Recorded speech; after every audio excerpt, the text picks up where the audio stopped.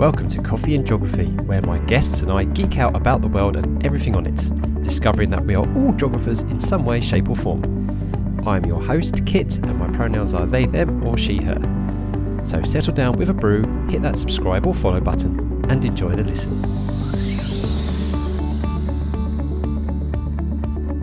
Hello everybody, and welcome back to Coffee and Geography. This is going to be a fantastic discussion. I always say, I always have chats with my guests before we press the record button, and we've been going now for almost 20 minutes because I actually have a connection to the location that this person is at. Hilary Habeck Hunt, how are you? Well, this evening, this afternoon. Greetings. Hello. Thank you so much for having me. I am absolutely thrilled to be here. Yeah, and the connection that we have is if I read the first sentence of your bio is that you are a PhD student at the University of Wisconsin-Madison, where you are completing a joint degree in geography and environment resources. So that's two connections that we have because, as I've just said, my wife's family is from Wisconsin, and my in-laws met at the University of Wisconsin-Madison. And of course, we both did an environmental science degree. That's right. So plenty of good geographical connections between us already. Oh my good grief. Yeah. And that's it, folks. We just spent, and actually we just said, we better press record because we're just going off on one. Better get on with it, yeah. What a lovely connection to make straight away. Okay, folks. So to finish introducing Hilary then. So before returning to the Academy for a PhD, Hilary spent nearly a decade in environmental conservation nonprofits around the United States, including Oregon, New York, and Michigan. And due to this experience, she identifies both as a practitioner and academic, and her scholarship reflects this hybridity. And we're not teaching, reading, or writing about land conservation and political ecology. And yes, folks, this is the third episode in a row. She nerds out on Tolkien lore and tweets about chronic illness and disability in academia. Another Tolkien fan. Yeah, I can't even answer for that. We must be spawning or something. 3 in a row.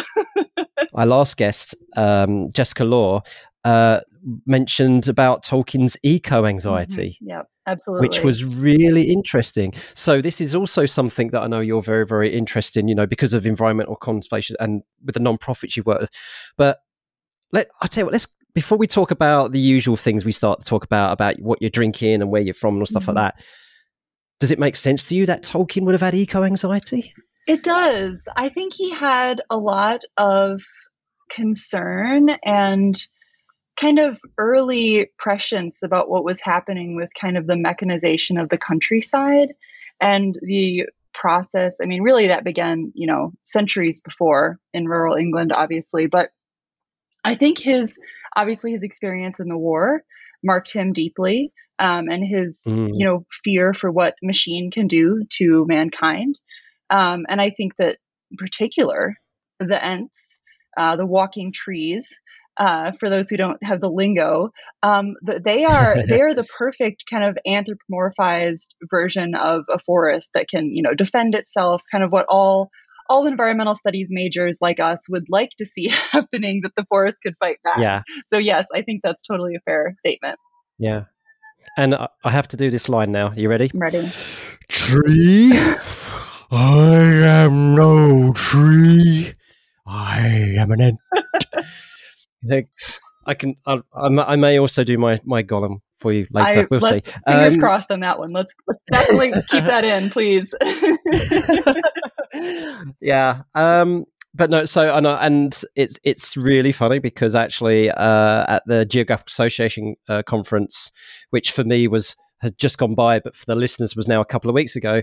One of the sessions we did was about wider reading and extended reading as a geography educator, and now, after talking to yourself, to Jessica, and to Ellie before that, I've realised that actually you've definitely could put Lord of the Rings on a extended reading for a geography educator. Oh yeah, absolutely. I mean, Christopher Tolkien. It's so clear to me now. Yeah, Christopher Tolkien was a cartographer, and both of them shared a really huge passion for maps, cartography, and location, and the relationships of location. I mean, yeah, total fellow nerds of cartography in place. So, folks, if you're a geographer or an environmentalist or any kind and you haven't read Lord of the Rings yet, you need to do it. You need to do it. Right. So finally, on to the standard things of this podcast. So talking about coffee and geography. So what do you usually drink on a Sunday afternoon? Then, Hilary, what have you got with you today? So it's raining outside, so I have my very special rain cup mug, I love it. which I'm a huge fan of rain. Living in Oregon for several years, I think, just converted me. And I'm drinking peppermint tea, loose leaf peppermint tea. I'm a big believer in loose leaf tea as opposed to tea bags. I used to drink coffee, but I think as I've gotten older, I've mellowed out a little bit, and I'm sticking with the herbal teas for now. What about you? It's funny you say that because so a few episodes ago, listeners will know I talked to Hermione Meow, which was a wonderful discussion, and she said that she told us about how in Chinese culture they always carry a flask of hot water and then they put things inside it, their herbs, different herbs. She showed, and I do apologise, Hermione, I know you're listening. She showed me these kind of prunes and she told me what they were in Chinese, I couldn't remember, and some flowers as well. And when I saw her at the conference, because she was there at the conference, she gave me a bag of this stuff. That's so lovely. So I am actually, Hermione, if you're listening, I have got with me my flask of hot water, and I've got one of those prunes, which you're going to tell me, shouting at the podcast, the radio, what it is, and those flowers in my flask, and it is absolutely delicious. And I am because I'm an avid tea drinker, but yes, I tell you what, Hermione, you've got me hooked on this. So cheers. That's what I'm drinking. That sounds wonderful. Yeah. And in fact, when Hermione gave me that stuff, I had to go and find a kettle or a hot water dispenser after every session. I was like, I need this flask refill because I need my So, yeah, the tea habit. I'm with you. I'm with you, Hilary. I think I'm coming around. I did drink herbal teas every now and then, but I think it's just so much more soothing. And so, it's lovely. Right. So Wisconsin then. So you're in Madison, Wisconsin. But I want to say, folks, what you put on your Twitter profile is it Dejop or Dejup? How do you pronounce that? Yeah, so Dejop is the the area that is currently known as Madison, which is the capital of the state of Wisconsin. And Dejop is the word for the place name in the Ho-Chunk language, which are the people indigenous to and with a continuing presence on this landscape that I inhabit as well. Yep. So, and this is so in Ho-Chunk. It's in Ho-Chunk, so it is spelled Hooca with a little tilde on the bottom of it, a little tail K, but it's spelled Ho-Chunk. So in Ho-Chunk language, Dejop translates as 4 lakes, named after the deep lakes that define the landscape that provide a high quality of life for all living beings, plant, animal, and in between the periodic ice ages that covered the Dejop in a mile-thick sheet of ice. So what I'll do, folks, that's from Tribal Relations. The University of Wisconsin-Madison's website, actually, under significance and history. So I'll put a link in the description for that for you folks. It's a really interesting read. So, Hilary, why? I mean, obviously, talking to me personally, you're preaching to converted, but why is it important that us, as with a settler background, with a colonization background, that we must recognize these indigenous lands that these places are now occupying? In your opinion, what do you think? Yeah, I think that knowing place names in the language that evolved in that place is really important, because what could be a more descriptive name than the name that emerged from human experience over millennia on that landscape? I mean, thinking about like the place of the lakes or the 4 lakes, we do have 4 lakes here in Madison, and I believe that Madison is actually named after James Madison, which has nothing to do with Wisconsin, whereas Dejop is actually a descriptive geographic place name, unlike Madison, which is just a far-off bureaucrat president. So there you go. Ultimately, it's a better description. Yep, exactly. And folks, I'm not going to. I haven't practiced the pronunciation of these words, and I do not want to disrespect the indigenous cultures by trying, to trying to pronounce these. But if you go to the website that I just mentioned, it really does give exactly what Hilary's just said. A really good description about what these names actually mean. And it's like, so you've got the indigenous term for the Catfish River, because where the catfish, which is now the Yahara River, the one which is the lakeshore, which is called Where the Person Rests. If the direct translation in English, it's a beautiful, and that's now Lake Mendota. So, but its indigenous name was Where the Person Rests. Great Teepee Lake, which is now Lake Monona. Tall Reed Lake. I wonder why they called that. That's Lake Wabessa. And Hard Maple Grove Lake, which is now Lake Kegonsa. So there you go, folks. That's just exactly what we're talking about. And it reminds me actually, Hilary, of a discussion I had in the first season where we talked about language and how in indigenous languages, it's so much more rich and descriptive. Like they would have a dozen or more word for a tree, but to represent a tree in its different life cycle or its different purposes or its different uses or its situation. And this is why we need to hold on to these things, because we're losing a richness of our connection to the earth otherwise, I feel. Absolutely. And I think it also comes back to sovereignty and recognizing that using these names is giving power to those names and giving power to the people that use those names, and kind of calling to the land in a way that acknowledges and uplifts the sovereignty of the people who are the kind of rightful owners and dwellers on it. And I think that's very important as well. Yeah, totally agree. So are you? So you say you're from the Midwest. Is that your background, your heritage? Have you been a settler of this region and then moved and then been to other parts, like you said, Oregon, New York, Michigan? So is this your grounds then? Yeah, so I'm a settler, descended European American, and so I've worked hard to kind of give back to the Midwest, which is where I was raised. I was raised in Michigan, okay. And then I spent time on both coasts, a couple different states on both coasts before returning to Wisconsin, to the other side of Lake Michigan, to do my PhD. So I think of myself as a kind of like a returned Midwesterner. A lot of people leave for the coast and never come back, and I just couldn't be restrained. So I'm here again.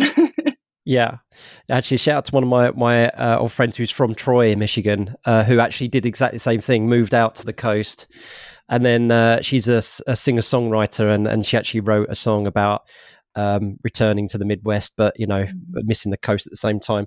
So I definitely, that Paul is definitely in popular culture in that respect. So, but the question I like to always ask people, Hilary, is when you've gone about your travels.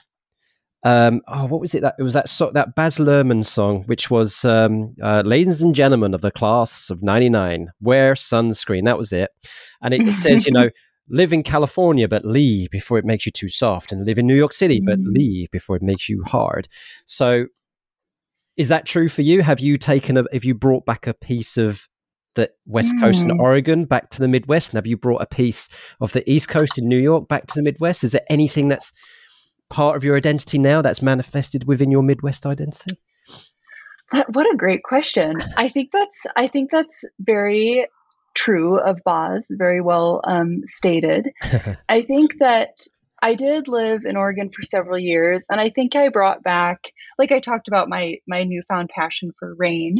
But I think on a more serious note, I do think that the kind of public spiritedness of Oregon was very motivating for me when I was involved in nonprofit work. I really appreciated that. There seems to be kind of like a pitch-in type culture out there. People don't tend to just, like in New York, I really appreciate how people just move and get on with their day, and just, the pace is very quick. And I appreciate how upfront and brusque people are. But I think that there's I do feel like I've brought back the kind of attempt, at least, to bring back that kind of pitch-in culture from Oregon. And I think the Midwest is, very grounded, which I definitely try to be on the grounded side of things. But then I do think in some moments it can really help to bring kind of the East Coast brusqueness, and like, there are moments when applying that is helpful. So I feel like and the Midwest is probably the average of the two. So I feel like I probably ended up where I began anyway. Yeah, and I feel that's true because my wife's family, who are from Wisconsin, one of my wife's cousins lives in Manhattan, lives in New York City now, and she definitely embodies the spirit of the East Coast. I mean, the whole family, I love them to bits. They are characters and everything, but yeah, she really does embody the East Coast, and she definitely brings that back to her whenever we see her in Wisconsin. Bless her. Right. Before we move on, we just want to go back to about Indigenous place as well. So one thing I'd like to share with folks is something called the native land map. And to find this, folks, I really do strongly recommend you have a little play around with it. It's called native-land.ca. So it's hosted in Canada, but it's been used by academics in consultation with Indigenous peoples to try and map Indigenous lands, territories, languages, and treaties. So I've sent Hilary the link as well to have a little look at. And then if you were to type in, for example, Madison, Wisconsin, you'll see that, yes, absolutely, you've got the Ho-Chunk land there, but you've also got these overlapping territories through history. So the Sauk, the Fox, the Kickapoo as well. That's really interesting. So what should we look at? So whereabouts roughly was you in Oregon then Hilary? Let's have a look. I was I was near in Eugene for a while, and then Portland. So either one of those. So folks, so if we search for Portland, we have 4 overlapping areas that come up. So we have it just goes to show that territory is not, well, you know what it does, Hilary, for me, and I'd like to hear your comment about this. Doesn't it just go to show how inadequate it is for us to stick an arbitrary line for a map? Exactly. Yeah, I mean, just tell us what we can see just by looking at current day Portland. So looking at here, we have at least 4 or 5 different nations, territories kind of converging near the Willamette River, just near modern day Portland. And it is amazing to see, they have them kind of in a color gradient in this GIS.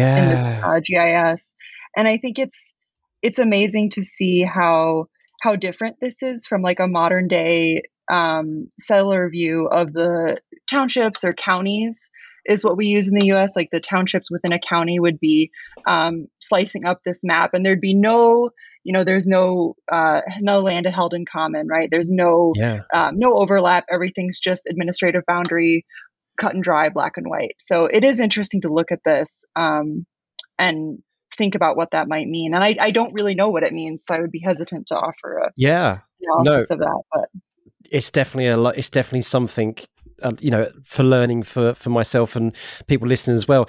What I have not, I can't believe I didn't spot this when I was showing this at the conference the other day. But there is a link just in the key that says. And it says, think critically about this map. And what it does, it takes you to a teacher's guide, which was the most recent version is 2019. And it tells you about, it says the guide discusses the pros and cons of the maps itself, the importance of learning more about colonialism, and provides resources for teachers to learn more. So even the makers of the map understand exactly what you just said, Hilary, is that we have to think about this. It isn't just cut and dry, it does put us in a learning zone as well. So right. Yeah. Amazing. But folks, do check that out. I'd say it will change your worldview for the better, honestly. And at the moment they've got Australia, on there. They've definitely got, places all around Africa, and the Americas. So yeah. And, and I suppose now that I think about it, maybe not so surprised, but even in Scandinavia, in northern Russia and things like that, of course, there's going to be this kind of similar situation going on there. So yeah, do check that out. That is cool. Yeah. Very neat. Right. Okay. Let's get back to you personally now. So I really, really want to hear about what you've been up to. So you've put here that you've got an undergraduate degree in Spanish and environmental science, and social work, and your master's in non-profit management. So you say here, when you start to draw the Venn diagram between those 4 disciplines, it completely makes sense. So yeah, tell us a little about these 4 aspects: non-profit work, social work, environmental science, and Spanish, and how they just seem to intersect. I'm fascinated. Yeah. So unfortunately, unlike the UK, in the US, we don't really have geography as a subject in school. It's kind of just lumped under the larger social work, social studies, experience, like in middle school and elementary school. So you'd have like maybe a unit in geography, but really what I remember from geography is just getting quizzed on a map. That's all it was. And then we went straight back to studying like the ancient Greeks. So there was really no interest and acknowledgement in geography as a discipline in the way that we studied like chemistry and physics and biology and math and the languages. Like those were seen as disciplines. And so for me, I don't even think that I realized that geography was a thing that I could do. I thought it was just the map quizzes. And then, so I went all through my undergrad years at the University of Michigan, studying very applied things. So Spanish language, environmental science like you, and social work. So it doesn't get any more applied than those 3 things. I mean, there's nothing theoretical about those 3 disciplines. It's all just practicing the skill. And I loved that, and it was great. And then I worked for a couple of years and went back to get a master's degree in nonprofit management, which is kind of like a MBA for nonprofits. So, administrating and doing policy work, that sort of thing. And then after that, I spent several years doing kind of land conservation work at nonprofits. And when I came back this most recent time, there's like a pattern emerging here that I go out and do work, and then I come back to academia, I go out and do work, then I come back and get fresh ideas. I think that might be my pattern so far. But when I started this last time, I started with a PhD in environment and resources at the Nelson Institute for Environmental Studies, which is at the University of Wisconsin-Madison. And my advisor, Paul Robbins, is actually a geographer. And he slowly really brainwashed me in a wonderful way to become a geographer. And through that process of reading the, geographic theory and thinking geographically about problems and, the kind of approach that he took, I realized, and we had an advising meeting, and I said, Paul, I have to tell you something. I think I'm a geographer.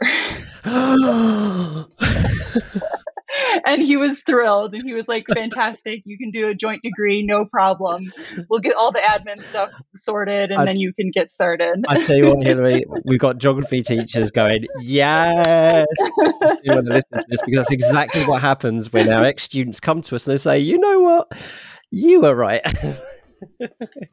I mean, I really think like we need we need geography in high school and US, because it's just not part of the curriculum. And I wish so much that I'd had that, because I think if I'd realized that there was a way to be qualitative and quantitative and spatial and problem solving and theoretical all at the same time, I wouldn't have needed to have 3 different courses of study in my undergrad. I would have just done geography.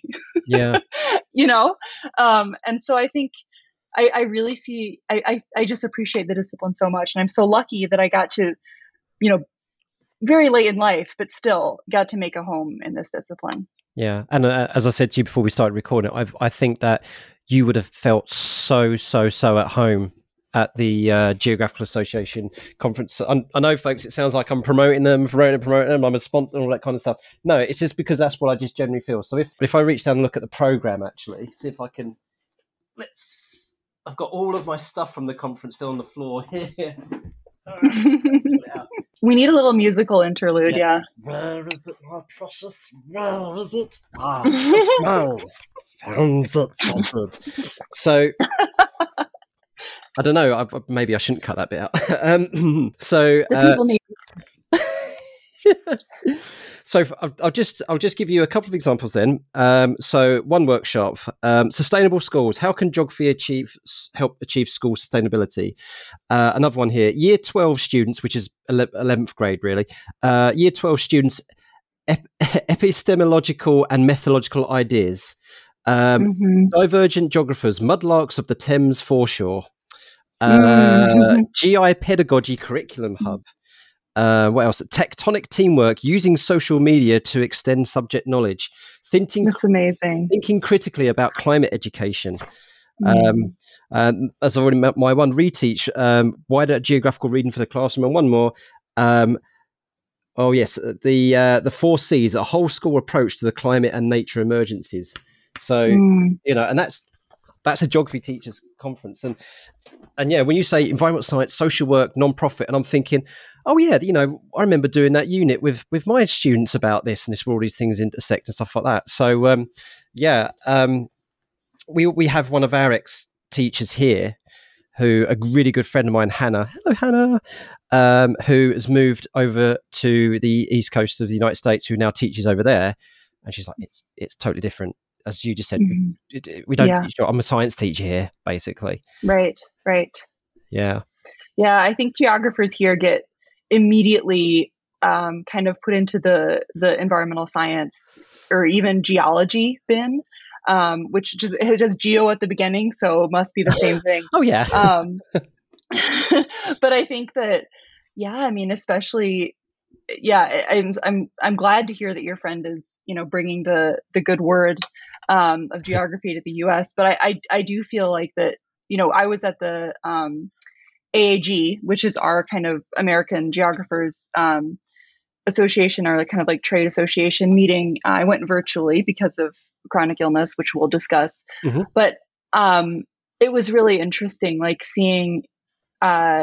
There's such an emphasis on higher education and graduate school and all these things. And it's like, that's all well and good. I'm a geography graduate student, but how do we expect people to arrive here if we're not leading them along the way? I mean, I was so fortunate that I just had a geographer for an advisor. Otherwise this wouldn't have happened. So I really think that should be more of an emphasis here. Yeah. I totally agree. And I know folks, if you're still umming and ahhing about being a geographer, it's just like, yes, we're biased, of course, but I've said it so many times, is that geography is an interdisciplinary, intersectional discipline. Like, you cannot take one thread of something without pulling on another. So take plate tectonics, and this blew my mind, Hilary. We were listening to, I think it was my good friend Alistair Hamill was also being on the podcast, and he was saying that yes, of course, we must be aware of weather conditions and weather forecastings during the middle of an eruption. And I thought, yeah, of course that makes sense. If heavy rains come through and they rain through a pyroclastic cloud or ash, they can cause mud flows, lahars. Yeah, of course that. But then what he said blew my mind. He was like, if you get heavy, for example, if heavy rains come on and you've got thin crust and those rains quite heavy, they can actually cause an eruption. And my mind just went, I know this is very, very punny, but mine went, Yeah. So it's like, oh my God, I never really thought about that. And yet my speciality was meteorology. And now I think, yeah, you destabilize the soil and then that can cause fractures and it can cause destabilization, of course, and that could take a release of pressure and could cause an eruption. And so you can't think about tectonic processes without thinking about meteorological processes. Right. And then of course you've got the human element, the risk factors, why people live there, and then you've got the colonial element, because some people are forced to live there because of history. And it's just like, yeah, that's why it's so beautiful. And like you said with the map, we never stop learning. We have to look at it a bit deeper. It's such a beautiful thing. There's always another question to ask. Absolutely. Yeah.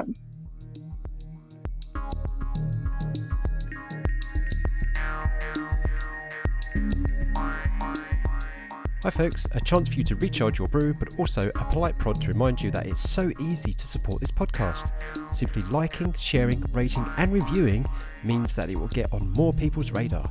Also, there are a few links down in the description which may be of mutual benefit. Please do check them out.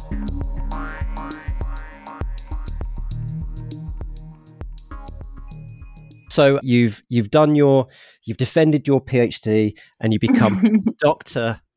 Hilary. What would you say is the bit of your PhD which you really can't wait to present to, when you're presenting them and you're defending it? So give us a very short spiel of a highlight of what you're doing at the moment.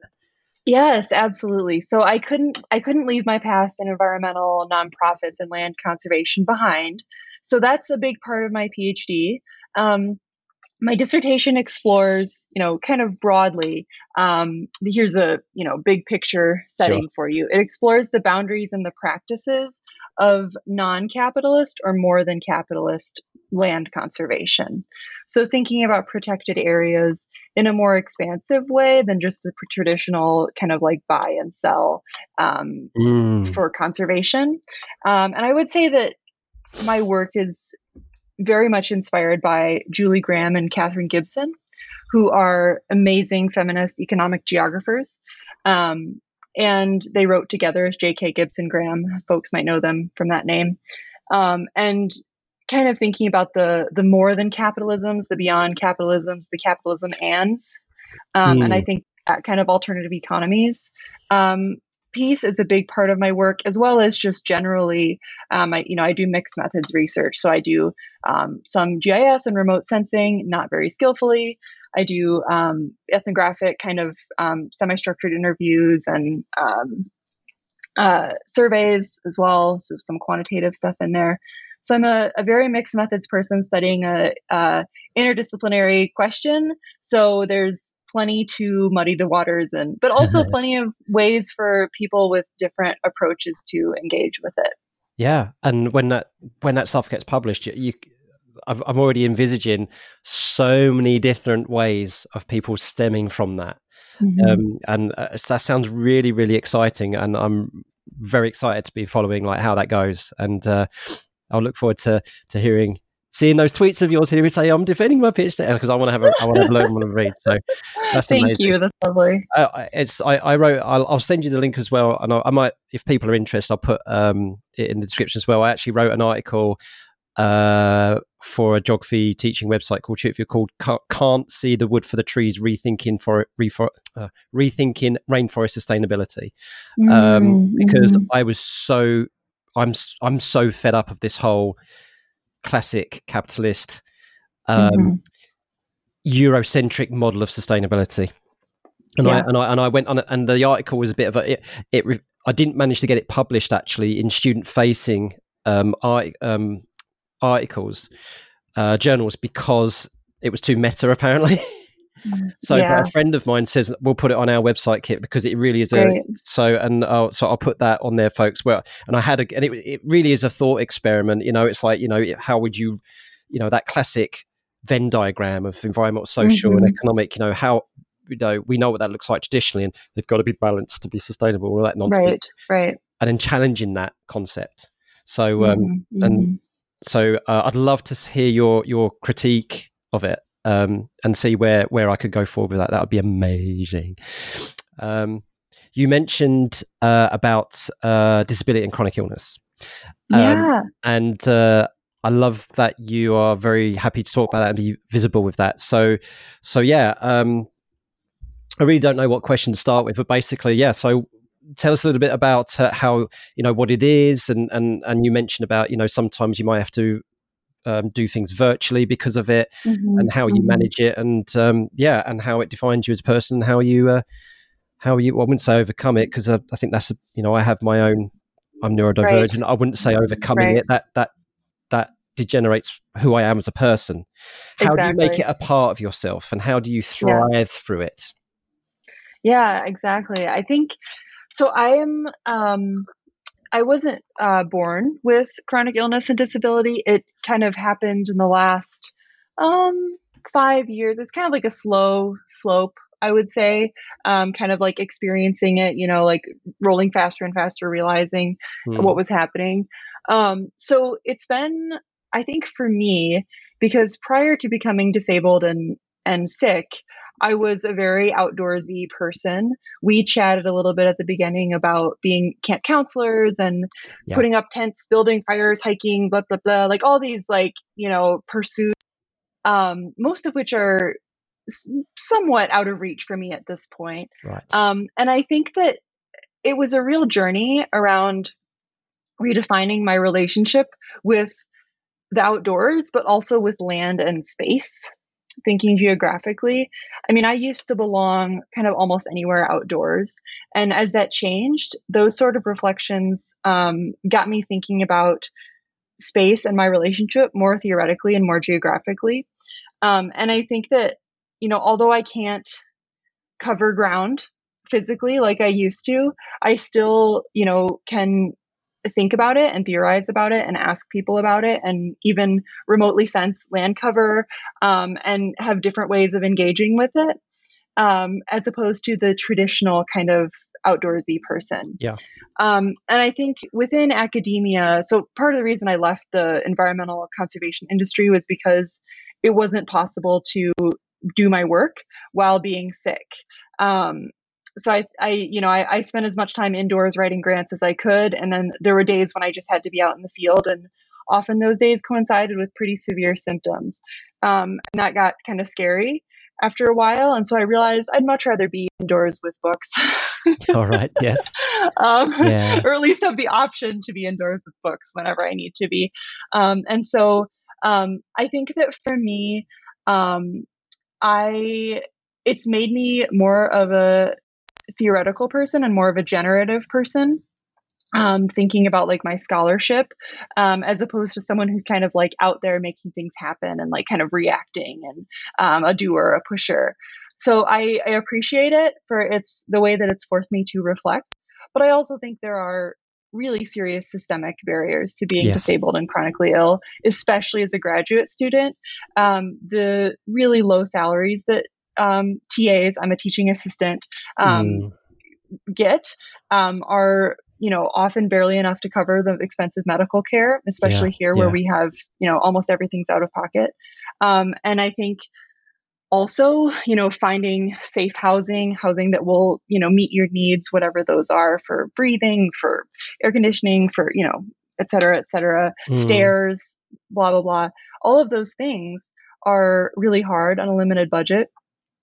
So a lot of chronically ill people don't come into academia because the process of going through kind of the impoverishment and the low income of being a graduate student is prohibitive. Yeah.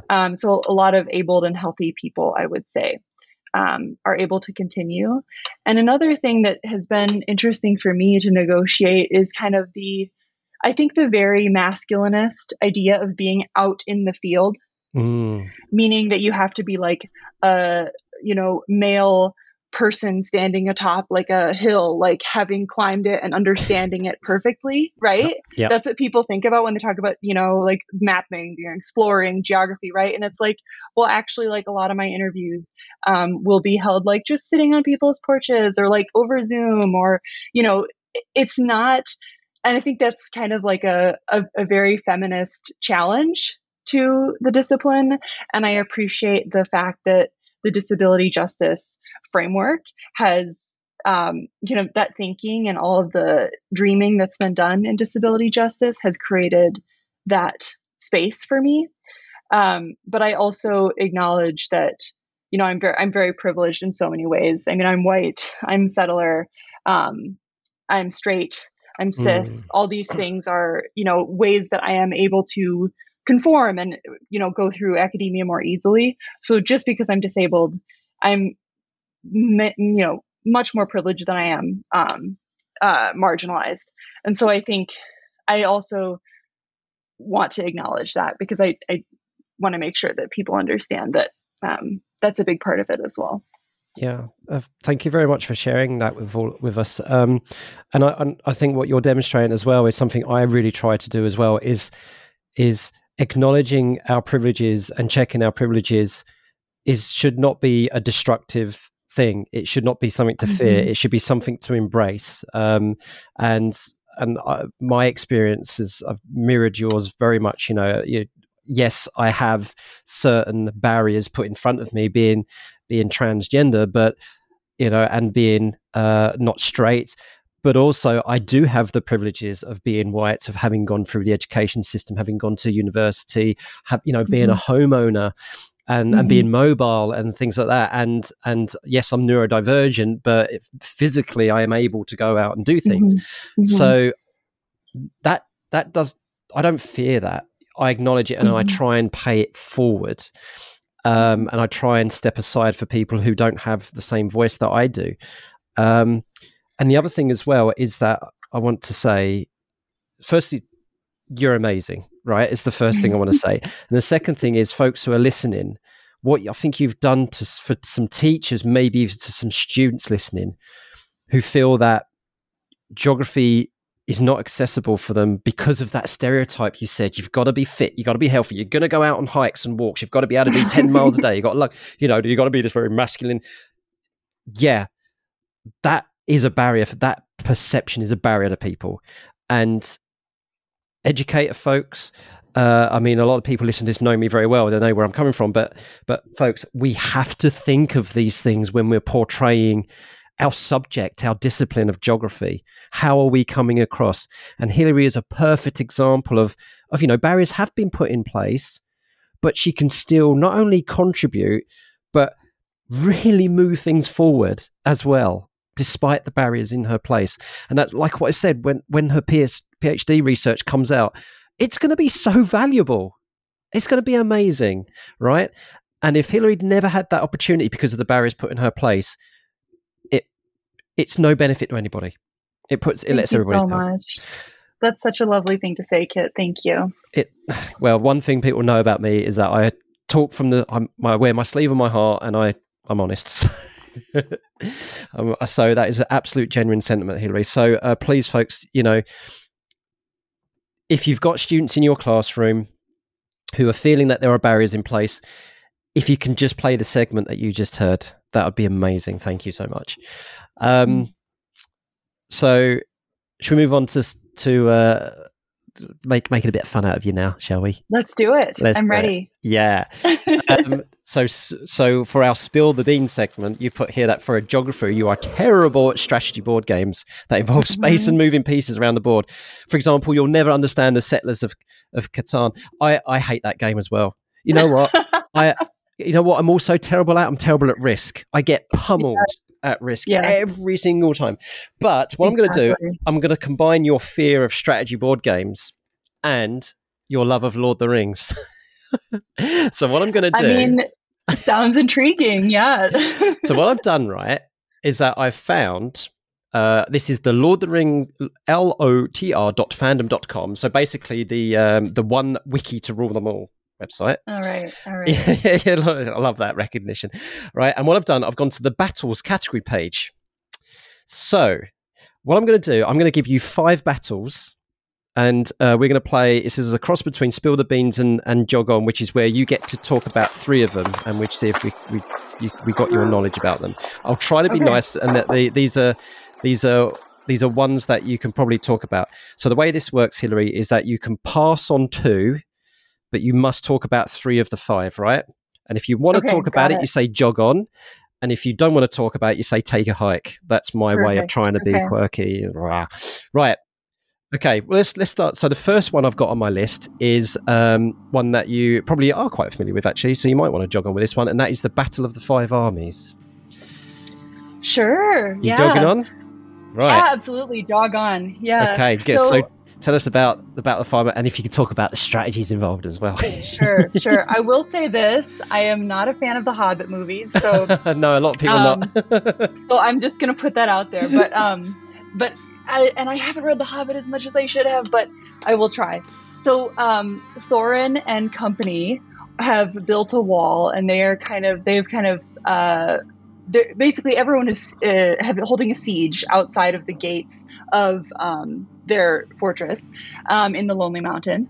And I think that the 5 armies referred to, so I know that the Elven King brings his army.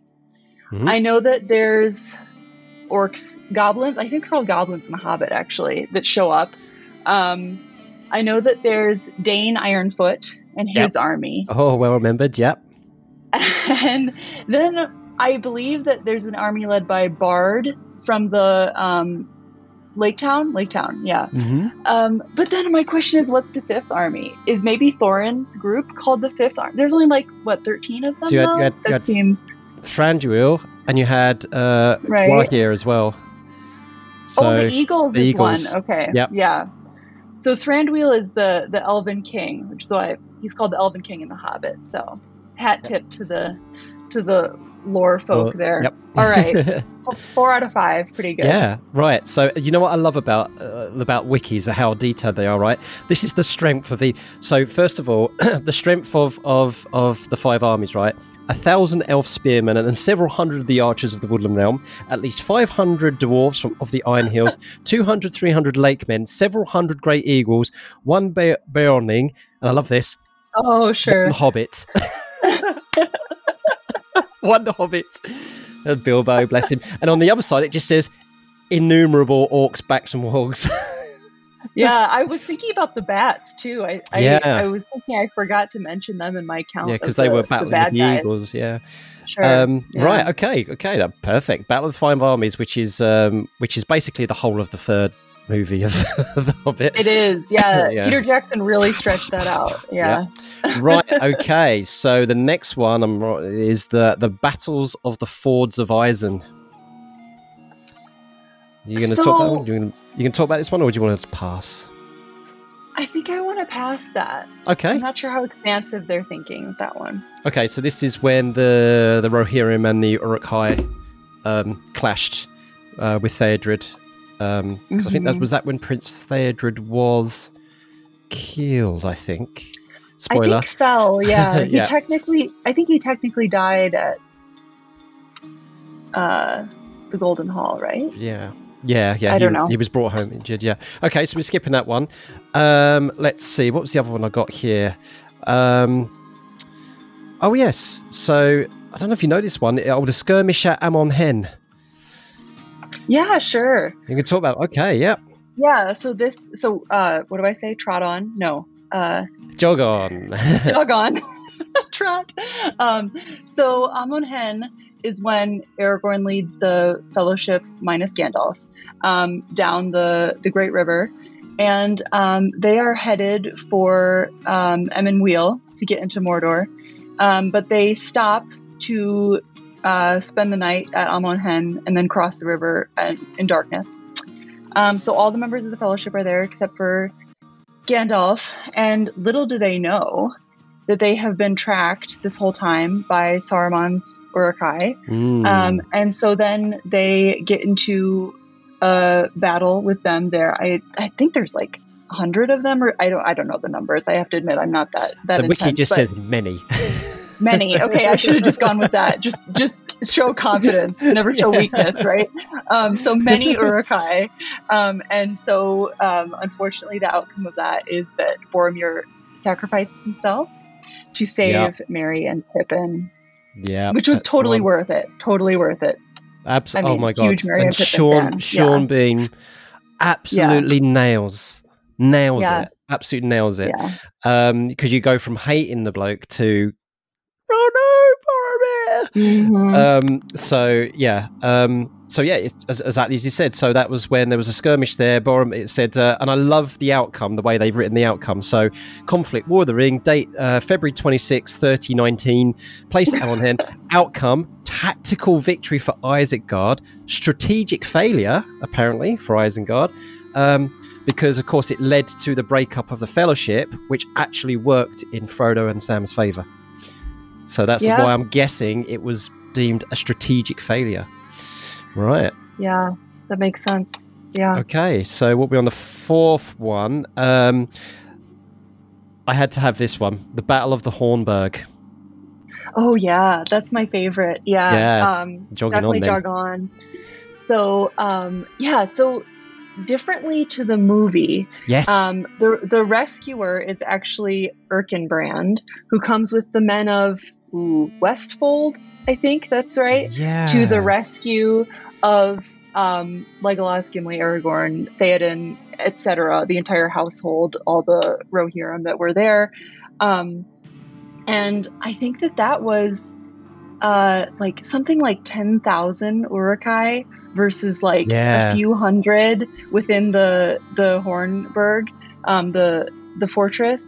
And so that's like a rousing victory for mankind, for the good guys, I would say. And then I feel like I'm narrating an audiobook at this point.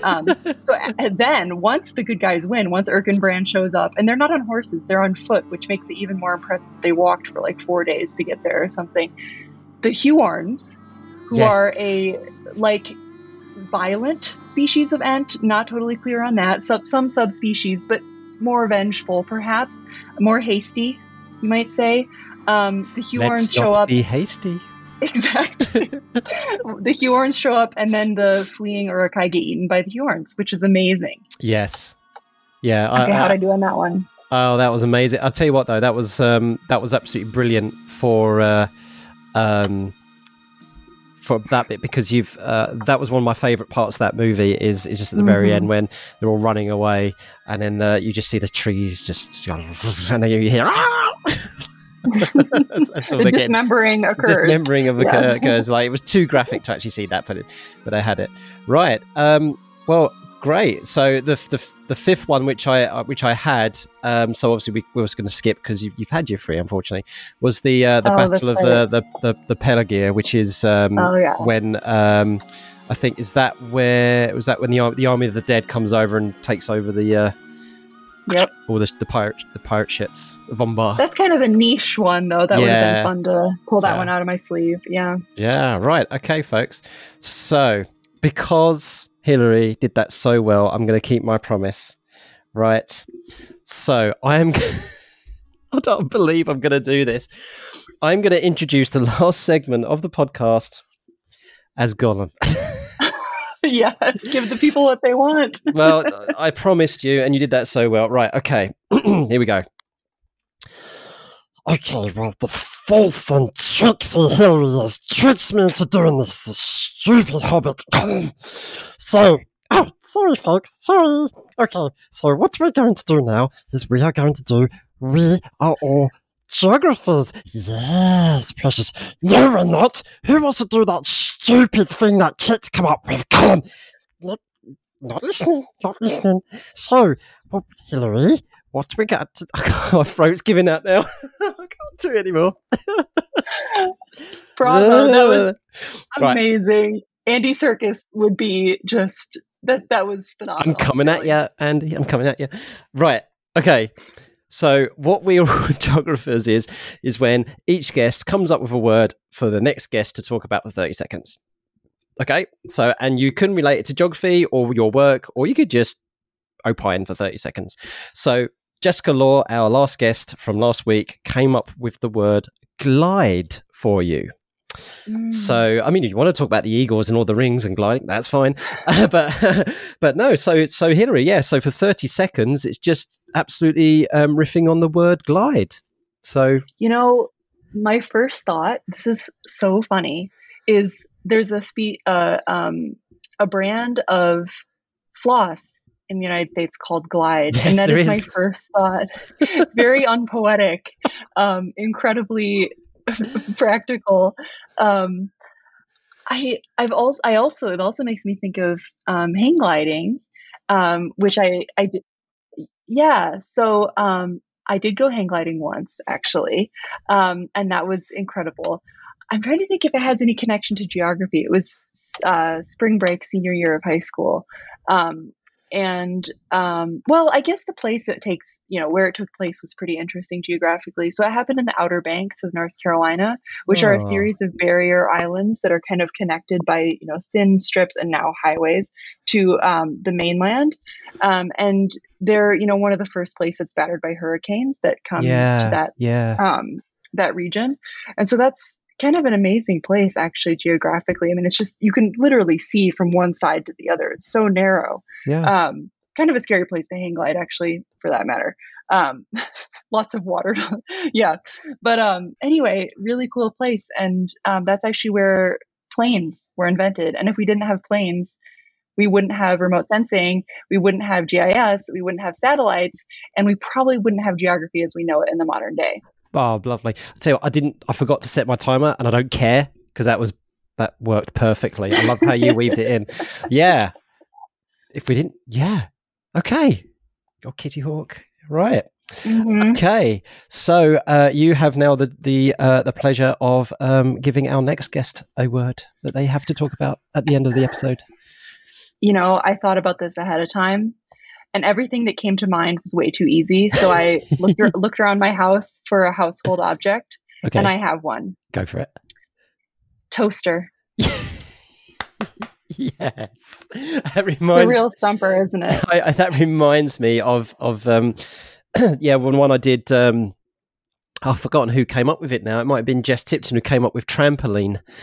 Oh, nice. But the next person nailed it because they talked about, the materials of the trampoline. I was like, oh, okay. No, you can't. Okay, fair. But yeah, we're going to go with toaster. Chains. Yeah, we're going to go with toaster. This has been lovely, Hilary. Thank you so much. Have you got anybody you'd like to say hi to or give a shout out to?